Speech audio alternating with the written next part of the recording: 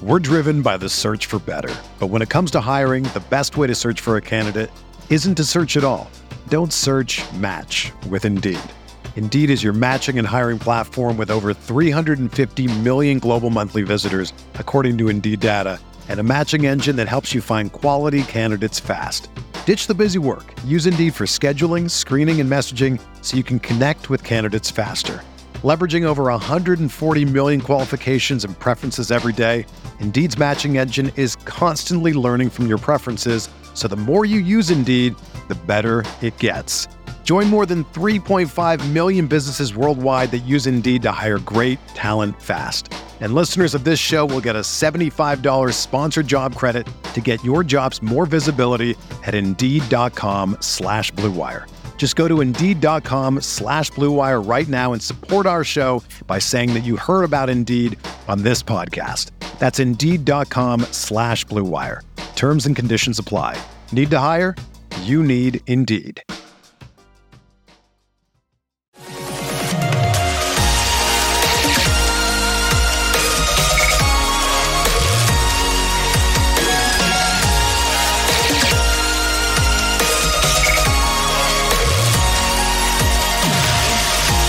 And away we go, episode 743 of the Al Galdi podcast. It is Thursday, January 18th, 2024, and our good friends, the Dallas Cowboys, they are keeping Mike McCarthy as head coach.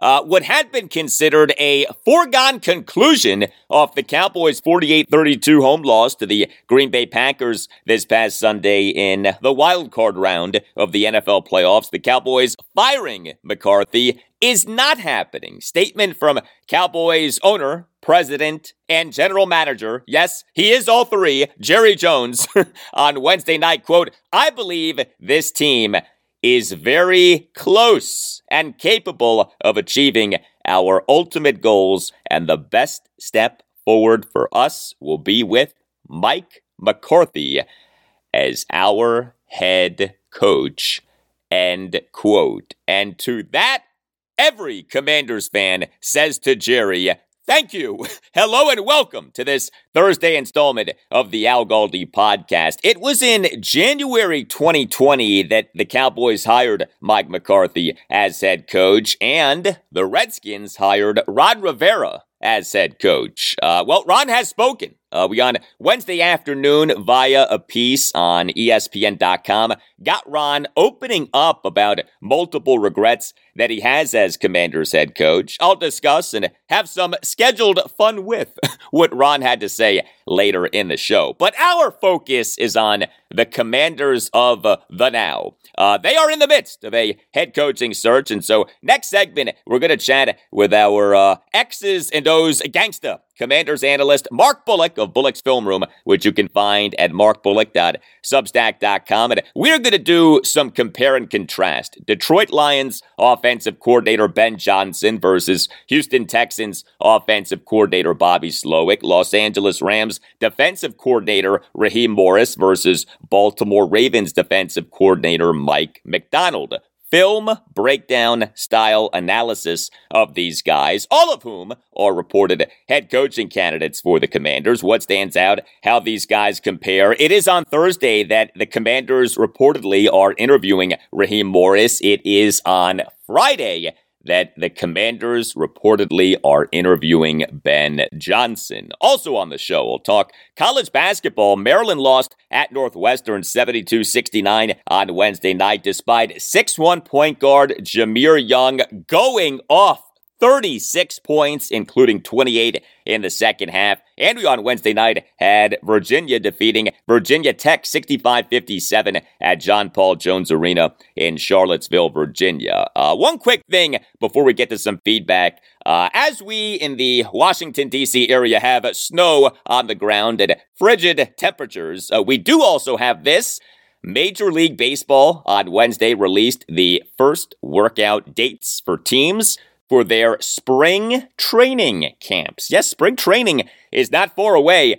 Nationals pitchers and catchers will have their first workout of 2024 spring training on Valentine's Day, February 14th. The Nats' first full squad workout will happen on February 20th. Orioles pitchers and catchers will have their first workout of 2024 spring training on February 15th. The Orioles' first full squad workout will happen on February 20th. Never forget the irony of spring training.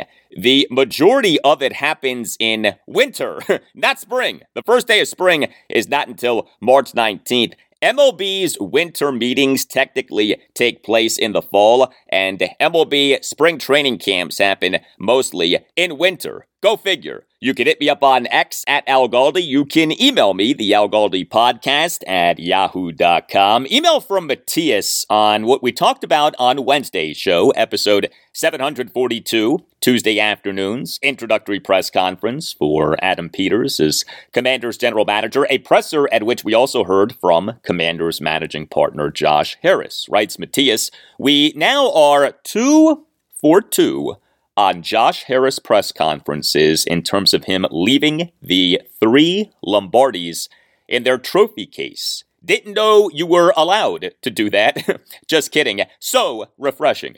Thank you for the email, Matthias. Yes, the team's 3 Lombardi trophies have not been on display during these recent press conferences. Now, personally, I was never that bothered by the team when owned by Dan Snyder displaying the Lombardis at press conferences. Yes, Dan had nothing to do with winning those Lombardis, but you also could have taken the displaying of the Lombardis as a means of acknowledging the team's past. And if you really want to get technical, there in recent years have been people with prominent roles in the team's front office who were meaningful players in winning those Lombardis. Think Doug Williams, think Martin Mayhew. So I actually was never that bothered by the displaying of the Lombardis, but I get the sentiment, and there is a larger phenomenon here, and that is humility.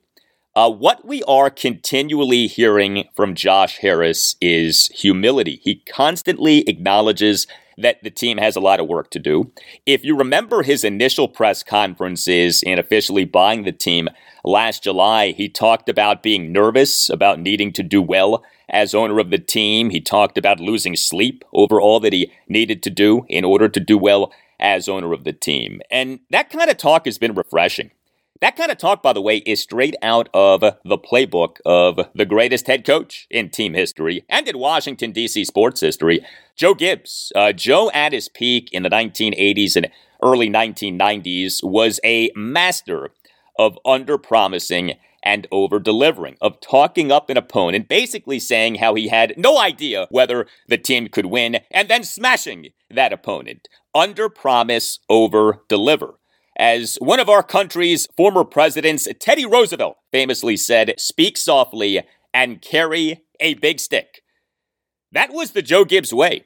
But it would appear that the Joe Gibbs way also is the Josh Harris way. And it's worth pointing out that Joe and Josh are business partners. Harris Blitzer Sports and Entertainment last June became a minority owner of Joe Gibbs Racing, and Joe Gibbs last June became a limited partner in Harris Blitzer Sports and Entertainment. Harris Blitzer Sports and Entertainment is the company that was founded by Josh Harris and David Blitzer in September 2017, is the parent company of the Josh Harris sports portfolio beyond the Commanders. So things like the Philadelphia 76ers and New Jersey Devils. This gets a little confusing, but Josh Harris's and David Blitzer's involvement in the ownership of the Commanders is as individuals as opposed to via Harris Blitzer Sports and Entertainment. But anyway, the Joe Gibbs way, almost always a good way. Email from Stanley Evans on the Commanders hiring Adam Peters as general manager and perhaps being on the verge of hiring Ben Johnson as head coach. Writes Stanley, what a time to be a Washington fan. We went from a graveyard to a kingdom overnight.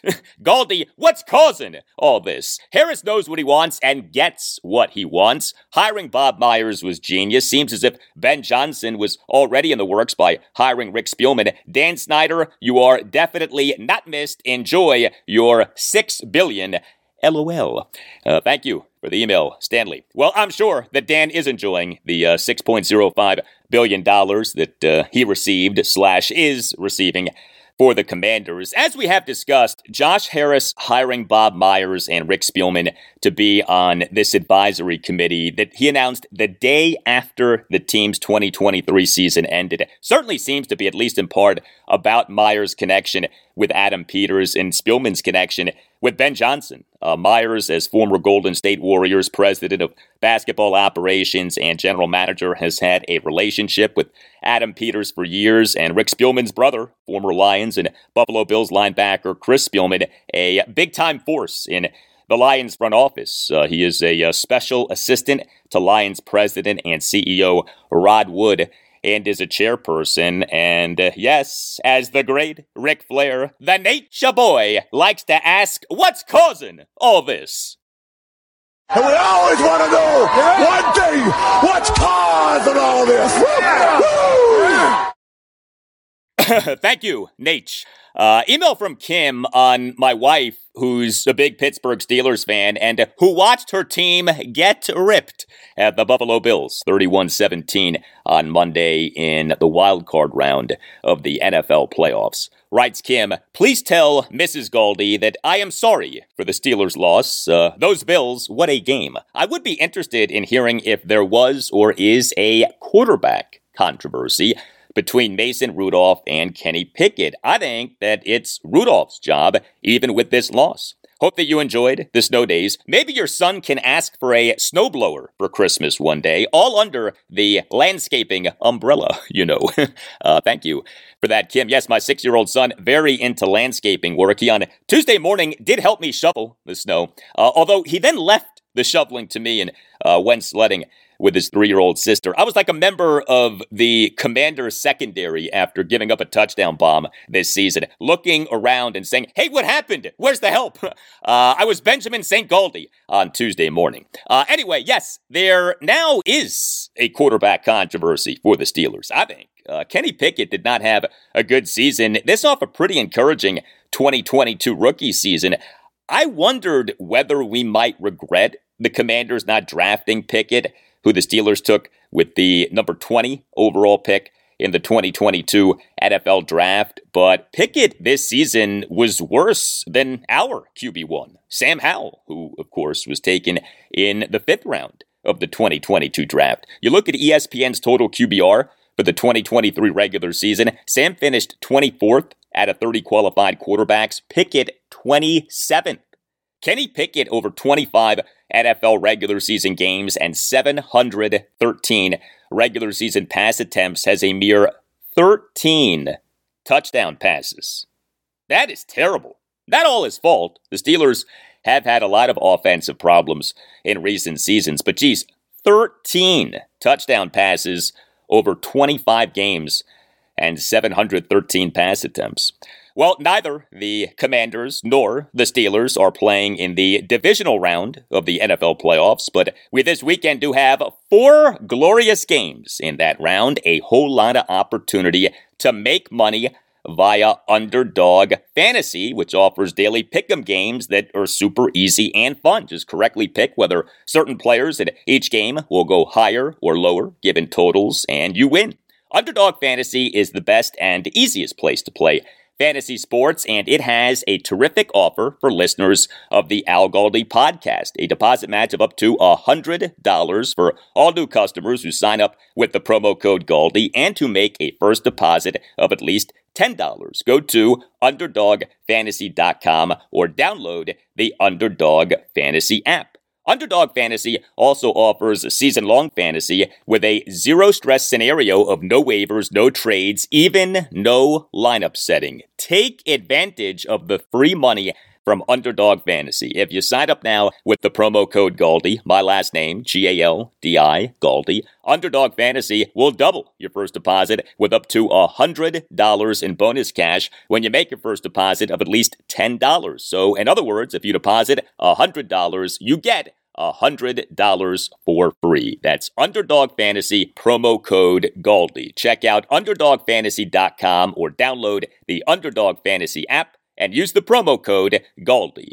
must be 18 or older, 19 or older in Alabama and Nebraska, 21 or older in Massachusetts and Arizona, and must be present in a state in which Underdog Fantasy operates. Terms apply. Concerned with your play, call 1-800-GAMBLER or visit ncpgambling.org. In Arizona, call 1-800-NEXT-STEP. In New York, call 1-877-8-HOPE-NY. And in Tennessee, call 1-800-889-9789. We're driven by the search for better. But when it comes to hiring, the best way to search for a candidate isn't to search at all. Don't search, match with Indeed. Indeed is your matching and hiring platform with over 350 million global monthly visitors, according to Indeed data, and a matching engine that helps you find quality candidates fast. Ditch the busy work. Use Indeed for scheduling, screening, and messaging so you can connect with candidates faster. Leveraging over 140 million qualifications and preferences every day, Indeed's matching engine is constantly learning from your preferences, so the more you use Indeed, the better it gets. Join more than 3.5 million businesses worldwide that use Indeed to hire great talent fast. And listeners of this show will get a $75 sponsored job credit to get your jobs more visibility at Indeed.com/Blue Wire. Just go to Indeed.com/Blue Wire right now and support our show by saying that you heard about Indeed on this podcast. That's Indeed.com/Blue Wire. Terms and conditions apply. Need to hire? You need Indeed.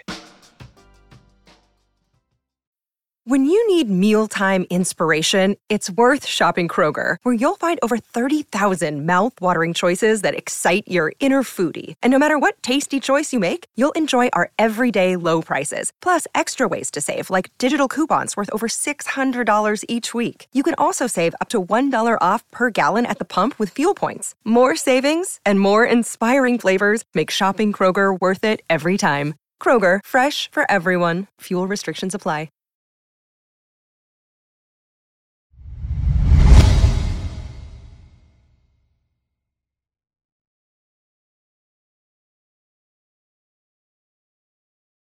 Hey, please consider following the podcast if you're not already doing that. Following the podcast is free. If you have an iPhone, you can follow the podcast simply by tapping the plus sign in the upper right corner on the page listing the recent episodes of the podcast. The Commanders cannot begin in-person interviews of head coaching candidates until the conclusion of divisional round playoff games this Sunday, January 21st. But the team has been conducting virtual interviews of head coaching candidates, and these virtual interviews now can include new Commanders general manager Adam Peters, the hiring of whom was officially announced by the team on Monday evening. The Commanders on Thursday reportedly will interview Los Angeles Rams defensive coordinator Raheem Morris and Dallas Cowboys defensive coordinator Dan Quinn. The Commanders on Friday reportedly will interview perhaps their number one target in this head coaching search, Detroit Lions offensive coordinator Ben Johnson, whose Lions are home to the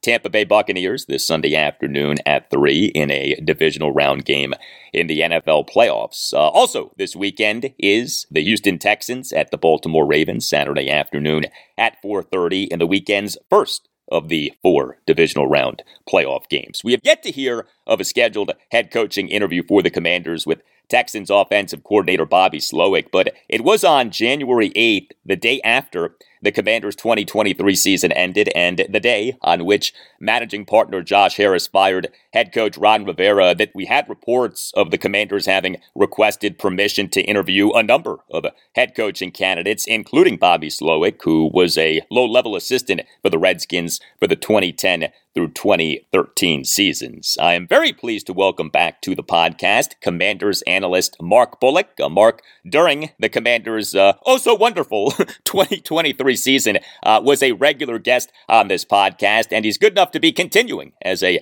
regular guest in this ultra-important Commanders 2024 offseason. Mark is exceptional at talking Commanders from an X's and O's standpoint. He also is a Commanders fan, but he does tremendous Commanders film breakdowns. You can read Mark's work on his Substack, Bullock's Film Room, which you can find at markbullock.substack.com. He puts up multiple posts per week. He has written for The Athletic and The Washington Post. You can follow Mark on X at Mark Bullock NFL. Mark, before we get to the head coaching conversation. First time that we've spoken since the Commanders hired Adam Peters as their general manager to run football operations. What do you think? Yeah, it seems like it's pretty much the number one candidate across the league, and it's kind of impressive that they've managed to land him. I don't know too much about his background. Obviously, I've done the research everyone else has done, where he stops at New England and Denver and won Super Bowls there, and obviously helped build up this 49ers team, and it seems like he was quite a significant part of that behind the scenes. So it seems like a very exciting hire. But obviously, like all GMs and scouts and stuff, there's going to be hits and misses. So it's going to be a case of probably too early to evaluate exactly how well he does. The head coaching hire is going to be the first thing to see how well he does, and then it'll be, how does he go about attacking the offseason and who gets let go, who they might want to bring back, and they have to think a few years ahead and think, well, we've got some free agents next year. Do we want to get those guys locked up and that kind of thing? So there's a lot of stuff on his plate right now, and obviously the first and foremost thing is the head coaching hire.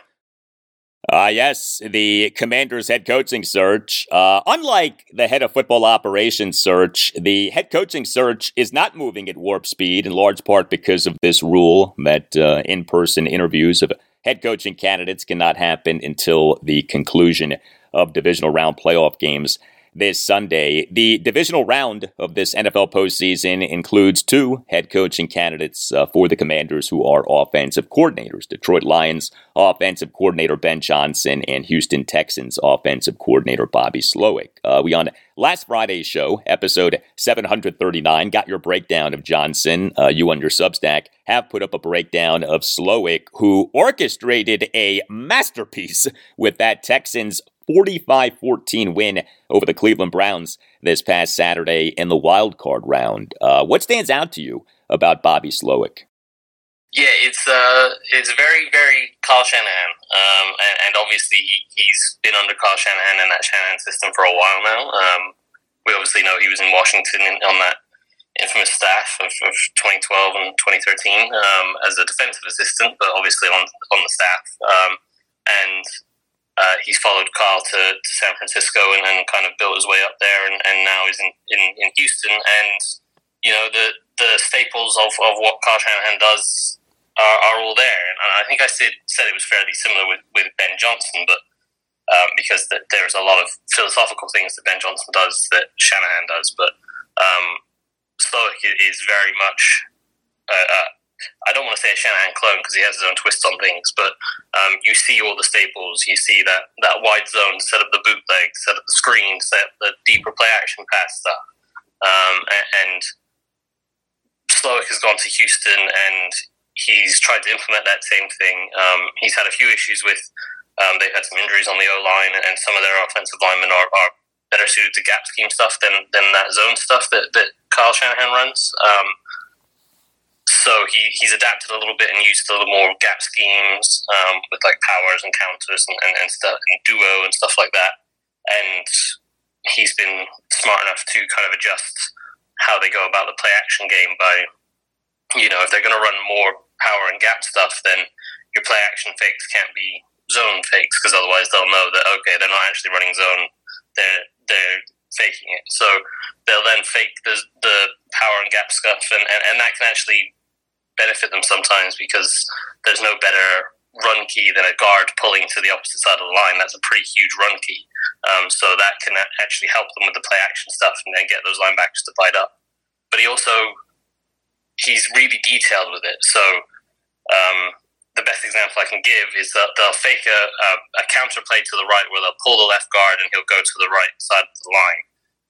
And they'll do that in that direction specifically to get the linebackers not only to bite up, but also to go across to the right side of the line, which opens up the window to the left side for where they want that hit, that drift route, that strike route, that slant route, whatever you want to call it. They call it drift in that system. And so he opens up not only the distance between the linebackers and the safety for that intermediate part of the field, but also the specific window he wants the quarterback to throw the ball into. So I think he's done a really, really good job of setting up CJ Stroud for success. Whenever you watch any kind of CJ Stroud highlights, a vast majority of them are on play action passes, and that tells you that the system is setting up the quarterback to be successful. So I think there's a lot to like about what Bobby Slowick has been doing in Houston, and obviously, he's doing it with a quarterback taking second overall, which could well be the situation here this year.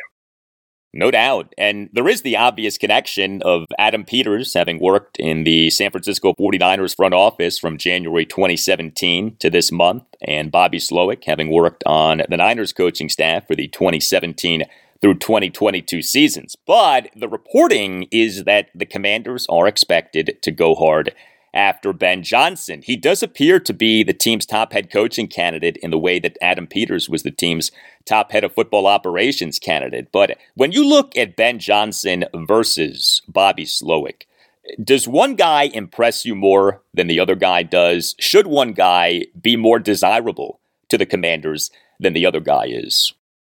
In terms of pure scheme, they're both very good and they're both quite similar. I would say Ben Johnson is probably just a year ahead of where Bobby Slowick is now, which is understandable because he's a year older and he's been the offensive coordinator in Detroit for another year. So they were able to build on that system for next year.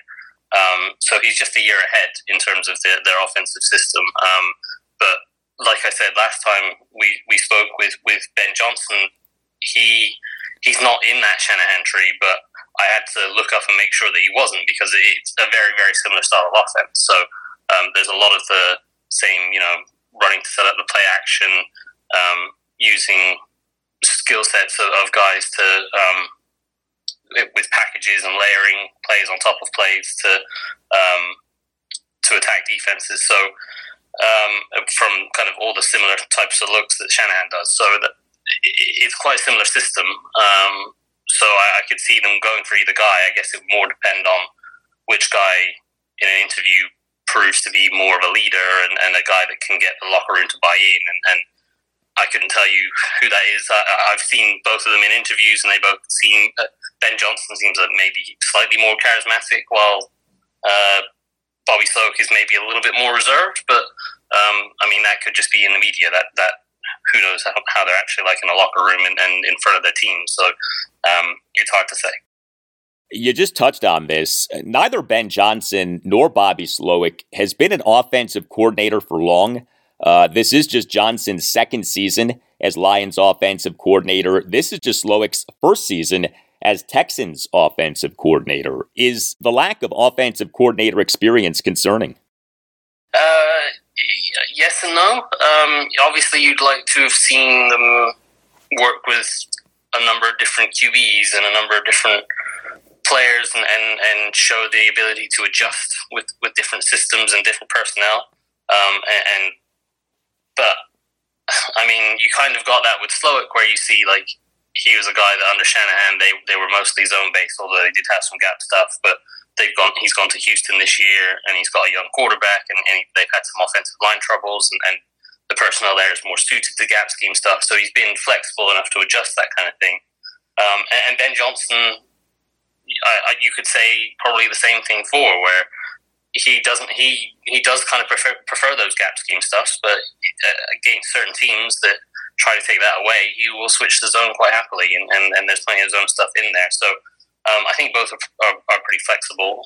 Obviously, Ben Johnson's done it for 2 years as opposed to one, so maybe you give him the edge in that. But at the same time, the head coaching job is a different job from what the offensive coordinator job is. And there's a lot more behind-the-scenes stuff involved in terms of, you have to set up the practice schedules and deal with the media every day and handle any little story that might break out and make decisions on, this guy's not good for our locker room. We need to get him out and all those kind of things. So there's more to being a head coach than just being an offensive coordinator. So it's hard to say, you want more experience, because you could go to any number of offensive coordinators that are more experienced that haven't been head coaches, and all of them still wouldn't have been a head coach. So then you have to go down the retread kind of argument, and you're talking about guys that, they failed elsewhere. What makes you think they'll succeed here? So it's a tough one because the head coaching job requires so much more than just being a good play caller.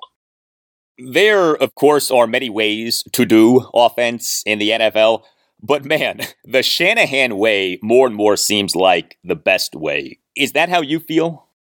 I definitely prefer that way. That's the system that I've kind of grown up learning football in and studied most football with, and throughout the 10, 15, however many years I've been doing this now, I know that system better than others, and I've seen it spread across the league, and everyone's trying to copy what they're doing. So, and if you haven't hired a Kyle Shanahan guy on your offensive staff, then or a Sean McVay guy, then you're still certainly trying to steal from what they're doing conceptually. So, it for me is the best system in the league right now. I guess you could talk about guys like Andy Reid, but you see quite a lot of the Andy Reid tree go elsewhere and struggle outside of being with Andy Reid.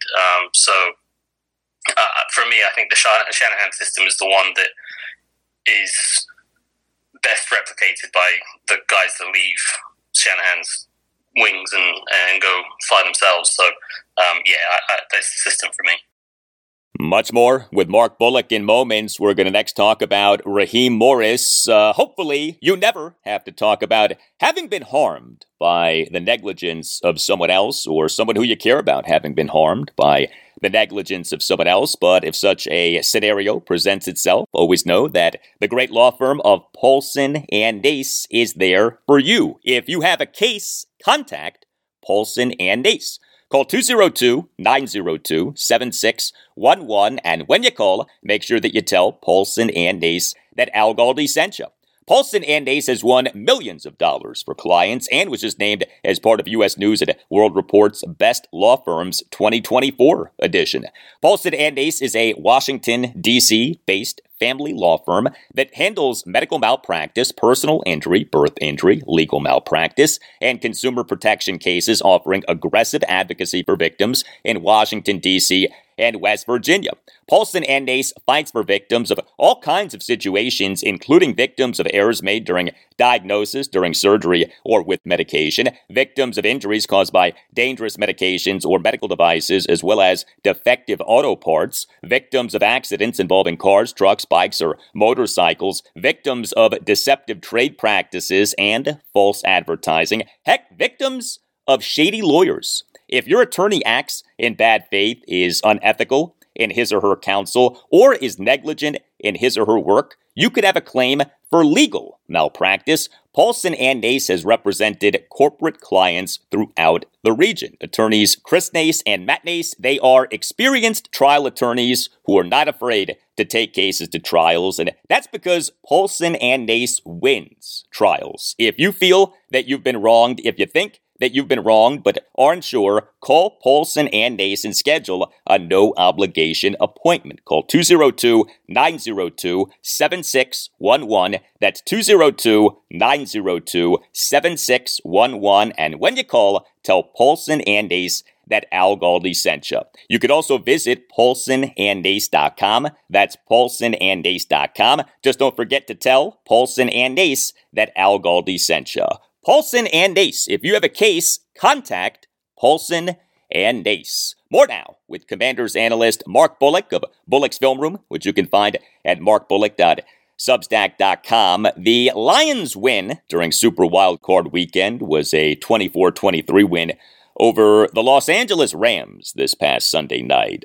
Ben Johnson's offense in the first half was great, but in the second half was not so great. And the Rams defense that the Lions were facing was coordinated by Raheem Morris, who also is a head coaching candidate for the Commanders, and of course was with the Redskins years ago. He was the Skins defensive backs coach for the 2012 through 2014 seasons. You on your Substack on Monday put up a breakdown of Morris, who has been endorsed big time by two other former members of the Skins coaching staff, two former Skins offensive coordinators, San Francisco 49ers head coach Kyle Shanahan and Rams head coach Sean McVay. Each has said that if he had to hire a head coach this offseason, he would hire Raheem Morris. Kyle, of course, worked with Adam Peters with the Niners. What do you make of Raheem Morris?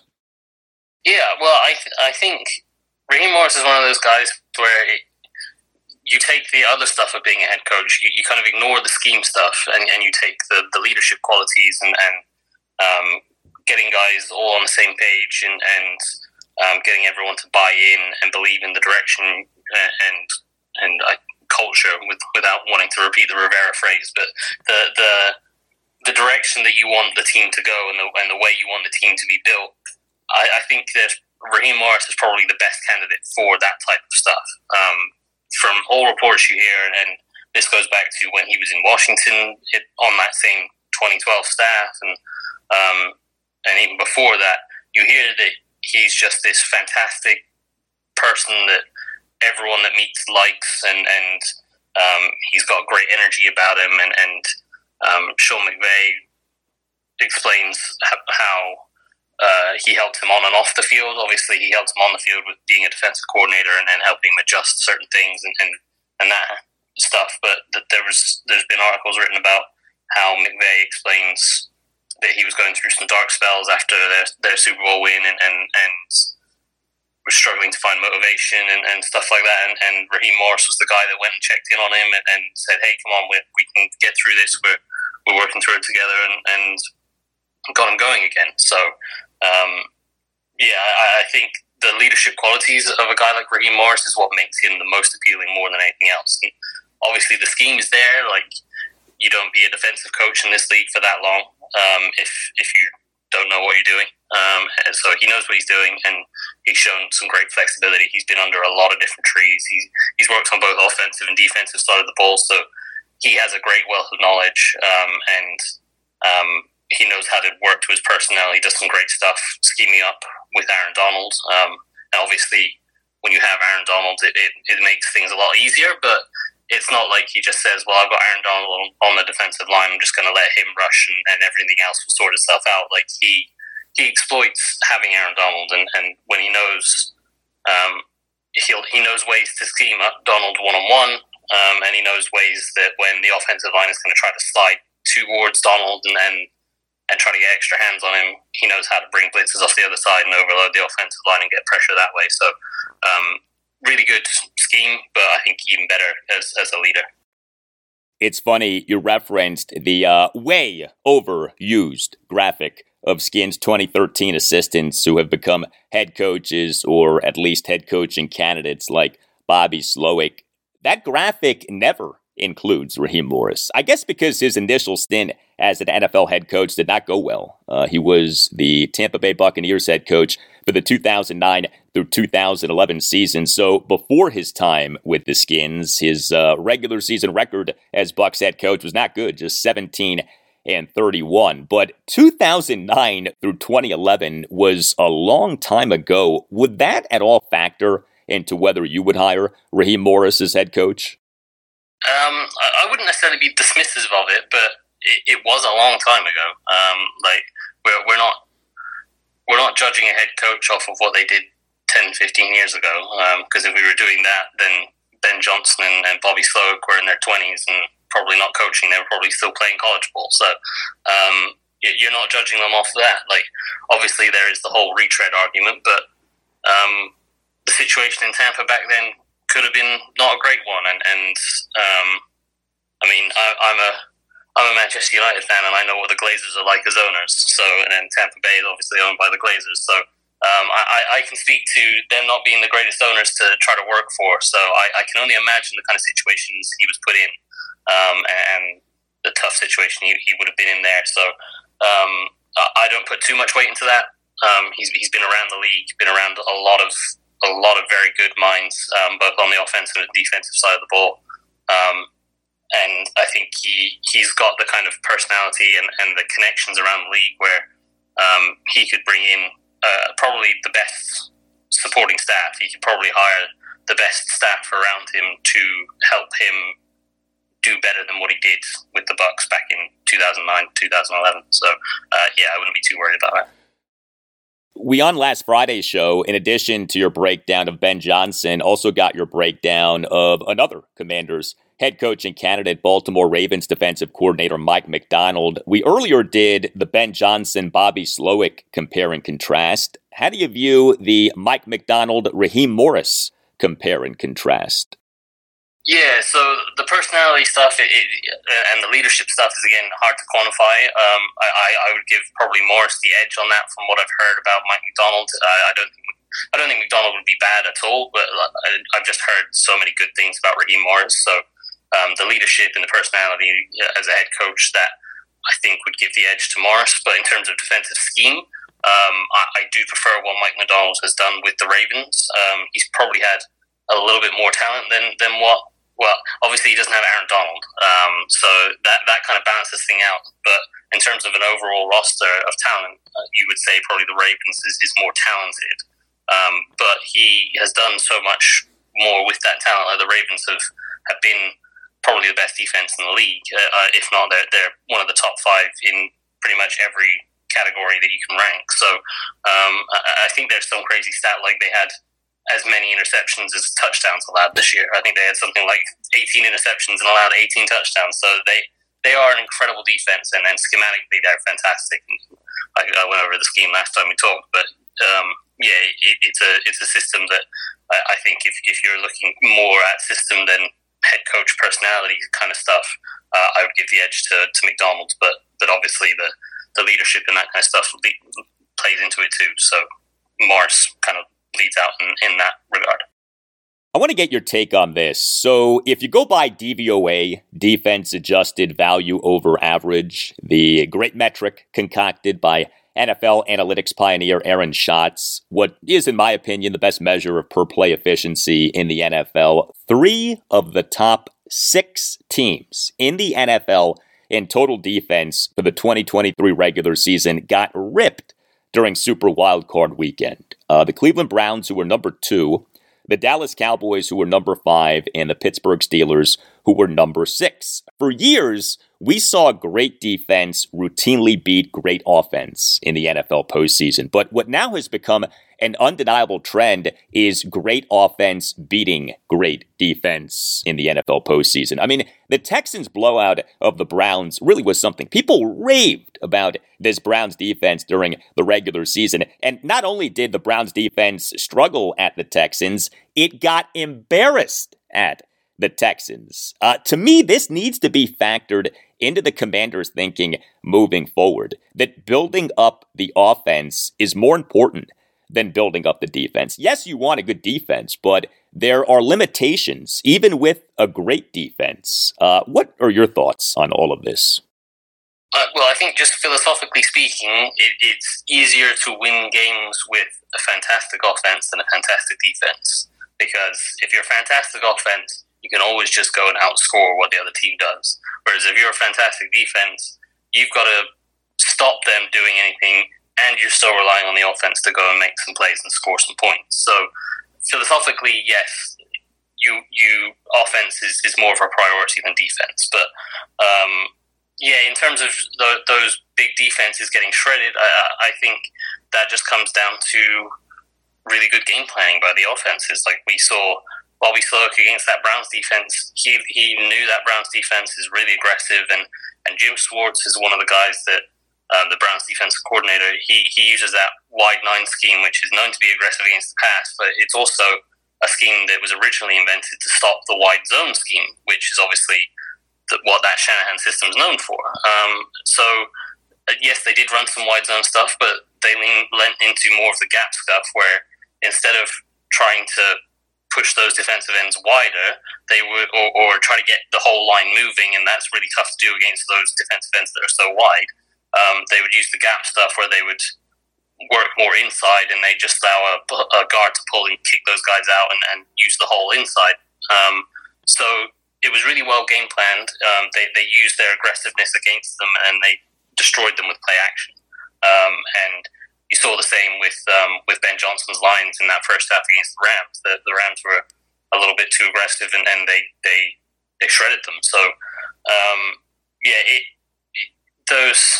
those good defenses, you can kind of get carried away with how good a defense is in the regular season, because it all depends on the opponents. you can quite often get through a regular season playing teams that aren't that good. Like,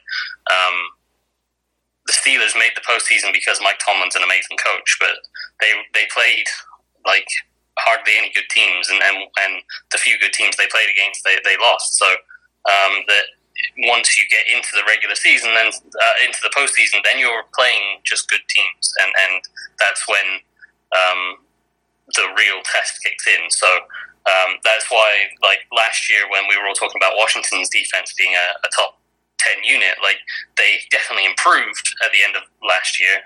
Last year being 2022 rather than 2023. They improved and looked like a good unit, but I think had they come up against some stronger offenses, we would have seen that there was actually still quite a lot of weaknesses in there, and obviously that was exposed this year.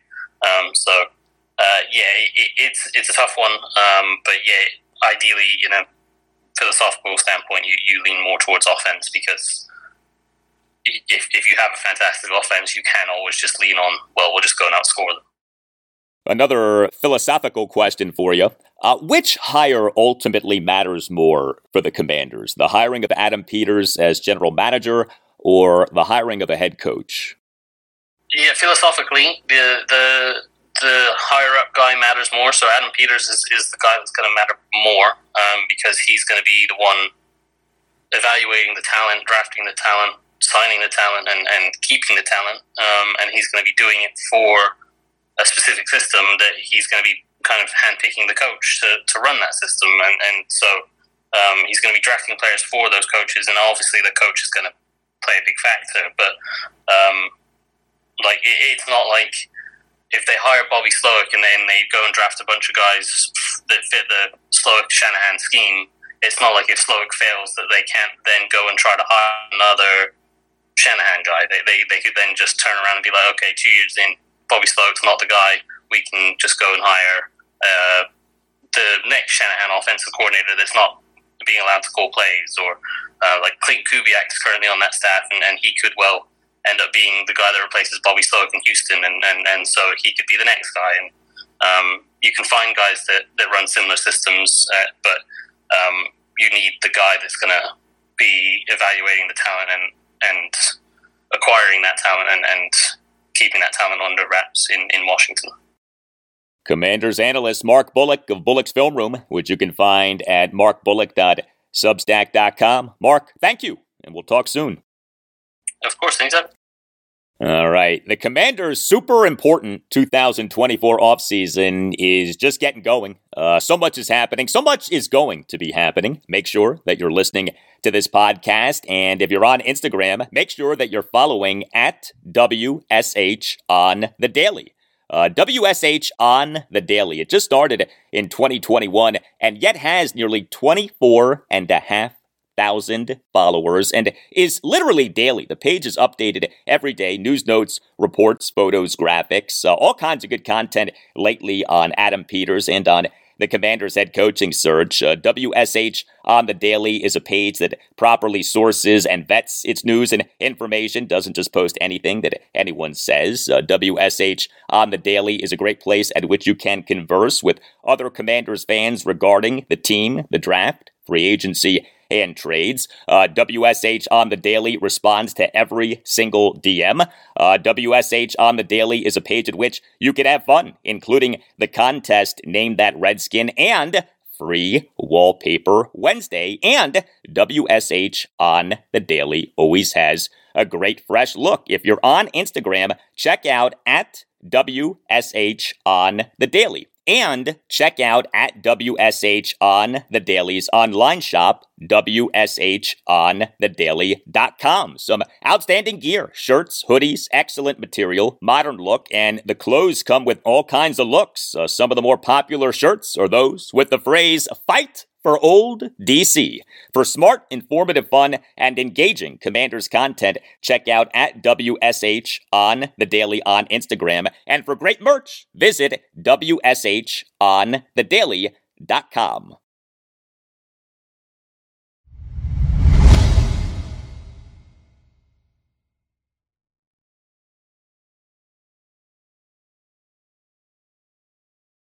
Well, it was on Monday morning, January 8th, that Commanders managing partner Josh Harris announced that the decision had been made to, quote, part ways, end quote, with head coach Ron Rivera.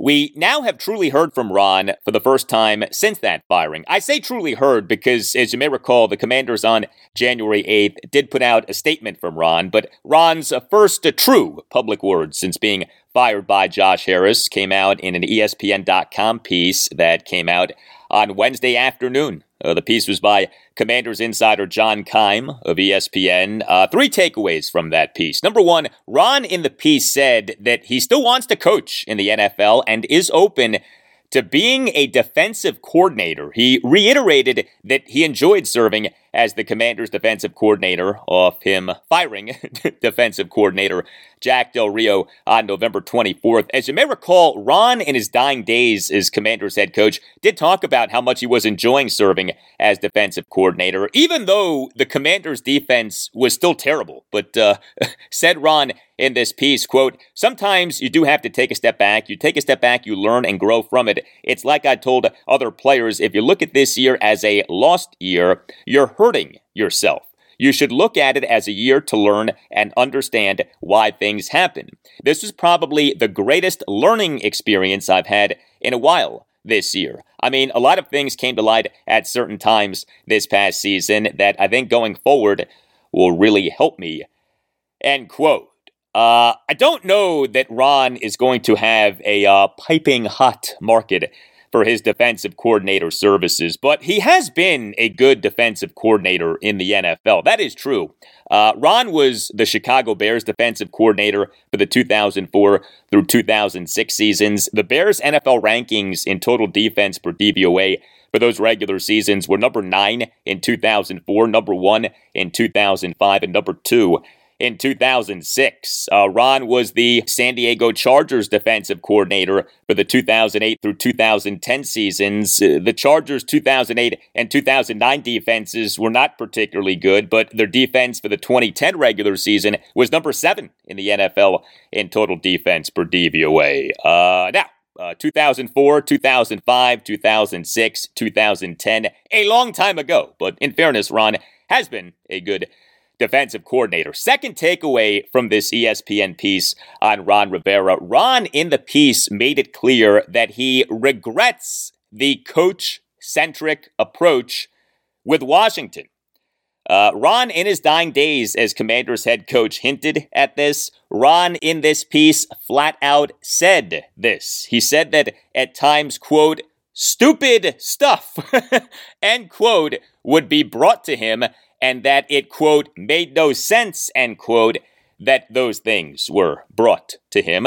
Ron declined to specify what these things were. Would not say what the stupid stuff was. But he did say, quote, I would have loved a different model, just because in hindsight, now you really see how much more time you spend on personnel and as a coach. That's not necessarily what you want to do. What I really enjoyed more than anything else the last 5 weeks was just being right in the middle of everything. Now your only focus is just that one thing. That's what you do. You want to teach. End quote. The ESPN piece indicated that the coach-centric model was something that was thrust upon Ron, as opposed to Ron having demanded the coach-centric model. That is something that I've wondered about. Did Ron, in his negotiations to become the head coach of the team, demand player personnel control, or was player personnel control just given to him by our then owner of the team, Dan Snyder? Because, as you may recall, the coach-centric model was like this new selling point, this new toy for Dan at the time. The ESPN piece indicates that the latter was the case, that the player personnel control was just given to Ron by Dan. But, you know, nobody forced Ron Rivera to agree to the coach-centric approach, and Ron certainly had no problem accepting the pay for the coach-centric approach. Pay that is believed to have been between $7 million and $8 million per season. And the belief also is that Ron, when he became the team's head coach in January 2020, got a 5-year contract. So he would seem to have another season of that pay coming to him. And then a third takeaway from this ESPN piece on Ron Rivera. Ron in the piece admitted regret with quarterback Sam Howell. Quote, "I took a big gamble. I put a lot on Sam, and I probably shouldn't have put as much pressure on him. And I think that was probably one of the mistakes I made this year. He didn't deserve to have that put on him. He's a good young quarterback, has some talent and some ability, and I think that's something I should have backed off on. I should have kept emphasizing he was going to be the guy that got the first opportunity. Just phrasing it that way would have taken a lot of pressure off of him. Just kind of that he hadn't been anointed." End quote. I have to laugh while reading that, my friends, because what that was one last shot of Ronnie's. Yeah, one last instance, one last episode of Ronnie's. Ronnie's, what we call the language of Ron Rivera. A language in which what is said today stands only for today, because the exact opposite may be said by Ron tomorrow. Let's review, shall we, the Ronnies with Sam Howell. Ron Rivera took Sam Howell in the 5th round of the 2022 NFL Draft. Ron didn't even want to start Sam, didn't have enough faith in Sam to be the starting quarterback for the Commanders' meaningless regular season-ending game against the Dallas Cowboys at FedEx Field in Week 18 of the 2022 season, though, of course, Sam ended up starting the game due to Taylor Heinicke not wanting to start the game, and Sam played well in the game. Then, Ron just days later was telling offensive coordinator candidates that he was positioning Sam to be the QB1 for the 2023 season. Then Ron last March signed Jacoby Brissett as an unrestricted free agent and talked up a quarterback competition that ended up not being a quarterback competition because, as best as we can tell, Jacoby Brissett in the 2023 offseason did not receive a single first-team practice rep during OTA and minicamp practices. The first known instance in which Jacoby received any first-team practice reps with the Commanders was during a training camp practice on August 7th. Then we had Ron in August officially naming Sam the QB1 and raving about Sam, raving about him as potentially being a franchise quarterback. Then we, starting in late October through November, had Ron Rivera constantly playing the Sam Howell card, mentioning Sam whenever possible, invoking the name Sam Howell whenever possible, telling us incessantly that this Commanders season was about Sam Howell. Perhaps the peak of this was November 20th. It was on November 20th that Ron, during his day after the game press conference of the 31-19 loss to the New York Giants at FedEx Field, hammered us with this theme of growth and development. Do you remember growth and development? Growth and development? Yes, growth and development. So we had that on November 20th, but just 2 weeks later, December 4th, Ron, during his day after the game press conference of the 45-15 loss to the Miami Dolphins at FedEx Field on December 3rd, pushed back on this narrative of growth and development. Then, 2 weeks later, December 18th, Ron, during his day after the game press conference of the 28-20 loss at the Los Angeles Rams on December 17th, strongly indicated that if the Commanders were in playoff contention, Sam would not still be the team's starting quarterback.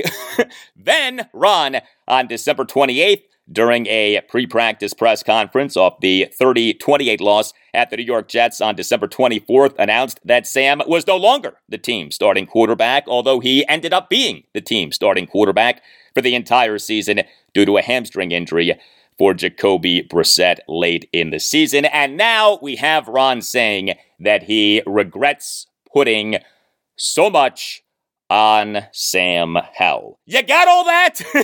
Can you make sense of all that? Neither can I. And you know what? neither can Ron. And that, in a nutshell, is a big reason why Ron's out of a job.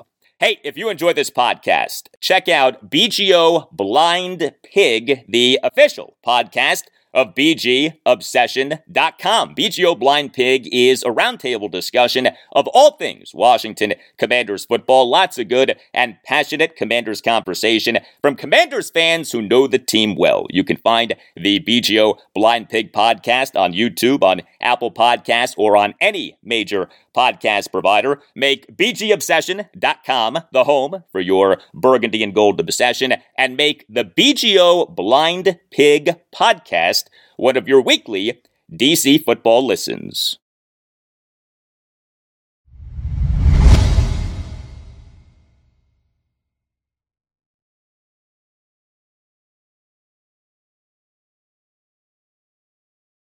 And let's talk college basketball. Tough loss for Maryland on Wednesday night. The Terrapins were coming off their big 76-67 win at then number 10 Illinois this past Sunday afternoon, but the Terps for this season fell to 11-7 overall and 3-4 in the Big Ten with a 72-69 loss at Northwestern on Wednesday night. Now, Northwestern is a good team, but this was a game that could have been won by the Terps, but was not won by the Terps. So the game was close throughout. Neither team led by more than 2 possessions for the entire game. The Terps lost despite a monster game by 6'1" point guard Jahmir Young. He, in 33 minutes as a starter, scored 36 points, the most points by a Terps player in a conference game since Diamond Stone scored 39 points off the bench, no less, in a 70-64 home win over Penn State all the way back on December 30th, 2015. Jahmir Young went just 1 of 4 on threes, but also 11 of 15 on twos and 11 of 11 on free throws. He also had 5 assists versus 1 turnover, 2 steals, and 2 rebounds, both of which were offensive boards. Jahmir Young scored 28 of his 36 points in the second half, including a killer step-back contested 3 from the left wing with the shot clock winding down to give the Terps a 67-66 lead with 29.8 seconds left in the second half. What a shot that was. Jahmir Young is playing at a high level. This game marked Young scoring at least 20 points for the 10th time in 13 games. So a tremendous performance by Jahmir Young. The Terps on Wednesday night were good on twos, but bad on threes and free throws. The Terps went 19 of 31 on twos, but just 6 of 17 on threes, and just 13 of 18 on free throws. The Terps' defense was mixed. They held Northwestern to just 6 of 21 on threes, but allowed Northwestern to go 18 of 34 on twos and to generate 22 free throw attempts. Northwestern went 18 of 22 on free throws. Also, the Terps had a tough time with 6'2" Northwestern point guard Boo Buie. He, in 37 minutes as a starter, 2 of 5 on threes, 5 of 9 on twos, and 4 of 4 on free throws. He finished with 20 points, 7 assists versus 2 turnovers, and 4 rebounds. The Terps allowed Buie to connect on a driving layup for a 68-67 Northwestern lead with 20.2 seconds left in the second half. That was the final of the 11 lead changes in this game. And the Terps committed 13 turnovers to Northwestern's 7. 6'9" Julian Reese committed 6 of the Terps' 13 turnovers. Next up for Maryland, home to Michigan State, Sunday at noon. Also on Wednesday night was the Commonwealth Clash of Virginia Tech at Virginia, and Virginia won a 65-57 win at John Paul Jones Arena in Charlottesville, Virginia. The Cavaliers for this season improved to 12-5 overall and 3-3 in the ACC. The Hokies for this season fell to 10-7 overall and 2-4 in the ACC. The Cavs for this season also now are 10-0 at home versus just 2-5 away from home. The Cavs have been like two different teams this season. They on Wednesday night got back to playing their patented good defense. The Cavs held the Hokies to just 57 points, including just 18 points in the first half. The Cavs allowed the Hokies to go 11 of 30 on threes, but also just 10 of 24 on twos. The Cavs defended without fouling. They held the Hokies to just 4 free throw attempts the entire game. Tech went 4 of 4 on free throws. And the Cavs totaled 10 steals in generating 15 Hokies turnovers. 6'1" Tech point guard Sean Padula, he committed 7 turnovers in 32 minutes, 47 seconds as a starter, although he did have 18 points, 6 rebounds, and 5 assists. The Wahoo's offense was mixed. The Hoos are not a good offensive team. They went just 4 of 14 on threes and just 11 of 16 on free throws, but did go 21 of 40 on twos and outscoring Tech in the paint 36-20, and the Hoos finished with 18 assists versus just 7 turnovers. 6'3", Reese Beekman, he in 37 minutes, 48 seconds as a starter went 2 of 3 on threes, 4 of 10 on twos, and 2 of 3 on free throws. He finished with 16 points, 4 steals, 4 assists, and 4 rebounds. Did commit 4 turnovers, but 6'8" Merrimack transfer Jordan Minor, he started for a second consecutive game. He was good, 26 minutes, 29 seconds as a starter, 5 of 8 from the field, all twos, 6 of 8 on free throws. He finished with 16 points, 5 rebounds, 2 assists versus 1 turnover and 2 steals. Also, 6-foot point guard and Georgetown transfer Dante Harris was back. He returned from a 10-game absence caused by an ankle injury. 16 minutes, 57 seconds off the bench, 5 assists versus no turnovers. He scored 5 points, grabbed 2 rebounds, went 0 of 2 on threes and just 1 of 3 on free throws, but also 2 of 3 on twos. Dante Harris is a guy who could help Virginia moving forward here. Here was UVA head coach Tony Bennett during his post-game press conference on Wednesday night. It was noticeable to have, Jordan Minor's physicality, in addition to him, and then, the athleticism of Dante to defend the ball at times or beat some screens and then touch the paint. And so that was, a long time coming. We were patient, and he worked hard in his rehab. It was a pretty nasty ankle sprain, so to have that against the quality guards and when you're going against, the 2 guards, Couture and Padula, those guys are really hard. The way they run their stuff, come flying off of some ball screens, lead screen, DHO stuff, dribble handoff stuff is a challenge. So you need the quickness to try to stay with them. So Dante coming back and, not practicing. He practiced about half the practice yesterday. He probably practiced before on Monday, maybe a quarter or a third. He was sore, and he's been doing his rehab, and that's about it. But he's like, I think it's good. We had him get this double check with the doctor, and they cleared him, so it was important. Yeah, also in this game, the Hokies got back 6'3" Hunter Couture. He returned from a 1-game absence caused by a head injury, 38 minutes, 23 seconds as a starter, 2 of 5 on threes, 3 of 5 on twos. He finished with 12 points, 4 rebounds, 3 assists versus 1 turnover and 2 steals. Next up for Virginia at Georgia Tech Saturday evening at 6, and next up for Virginia Tech at NC State Saturday at noon.